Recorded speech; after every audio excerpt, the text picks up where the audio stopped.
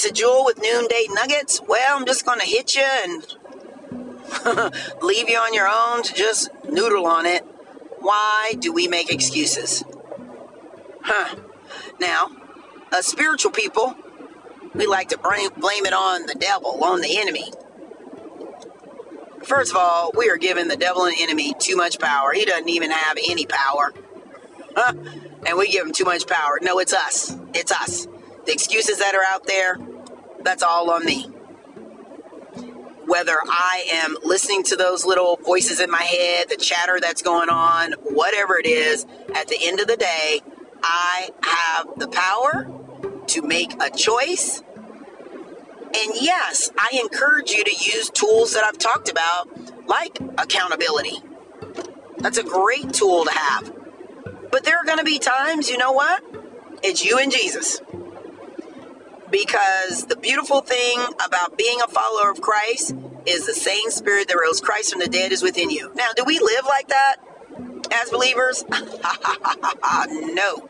The answer is no, we do not, sadly. However, that's available to you. You don't have to make excuses. There are times you need an accountability person to just say, listen. I mean, and they're not necessarily doing anything. They're a listening ear of you just declaring. I had that happen with this podcast.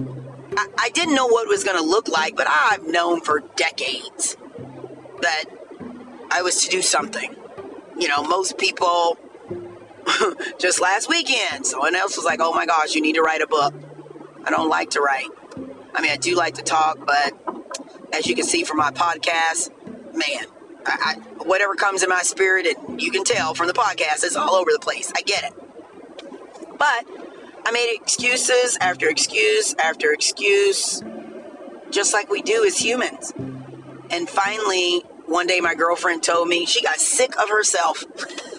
I love it. She goes, I made myself sick talking about it. And it was her and her best friend. And she said, we recorded it. We did it. I'm like, what? No way. What platform did you use? What software did you use? She told me about it. I committed on the spot. That's a spark I needed. I needed that spark. See, that's the deep part I don't want you to miss. Excuses aren't just about you. You making these excuses and not doing that thing that's on your heart or in your mind to do, it's bigger than you. It's not even about you. There are people waiting on you to do or be or say that very thing that's on your heart and mind to do. She was my spark. And do you know that weekend I launched my podcast? I've had journals of things to talk about and share for years and years and years. I said, now, isn't this something? She was my spark. So I want to encourage you to move past the excuses, because you are someone's spark. Guarantee. Someone needs what you have, whether it's directly or indirectly. I needed that. I'm thankful for that.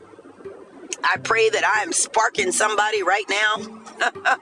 But listen, we're called to do life together. We are not called to do life separately. Cut out the excuses. Just start. Just start. It'll start unfolding for you. You will see too many people. There's not a successful person that you will meet that will say, oh, all the stars aligned and everything was perfect, and you know, everything was perfect in my life and perfect in my finances and perfect. And listen, we know nothing's perfect, and the minute you think it's perfect, it's going to change anyway.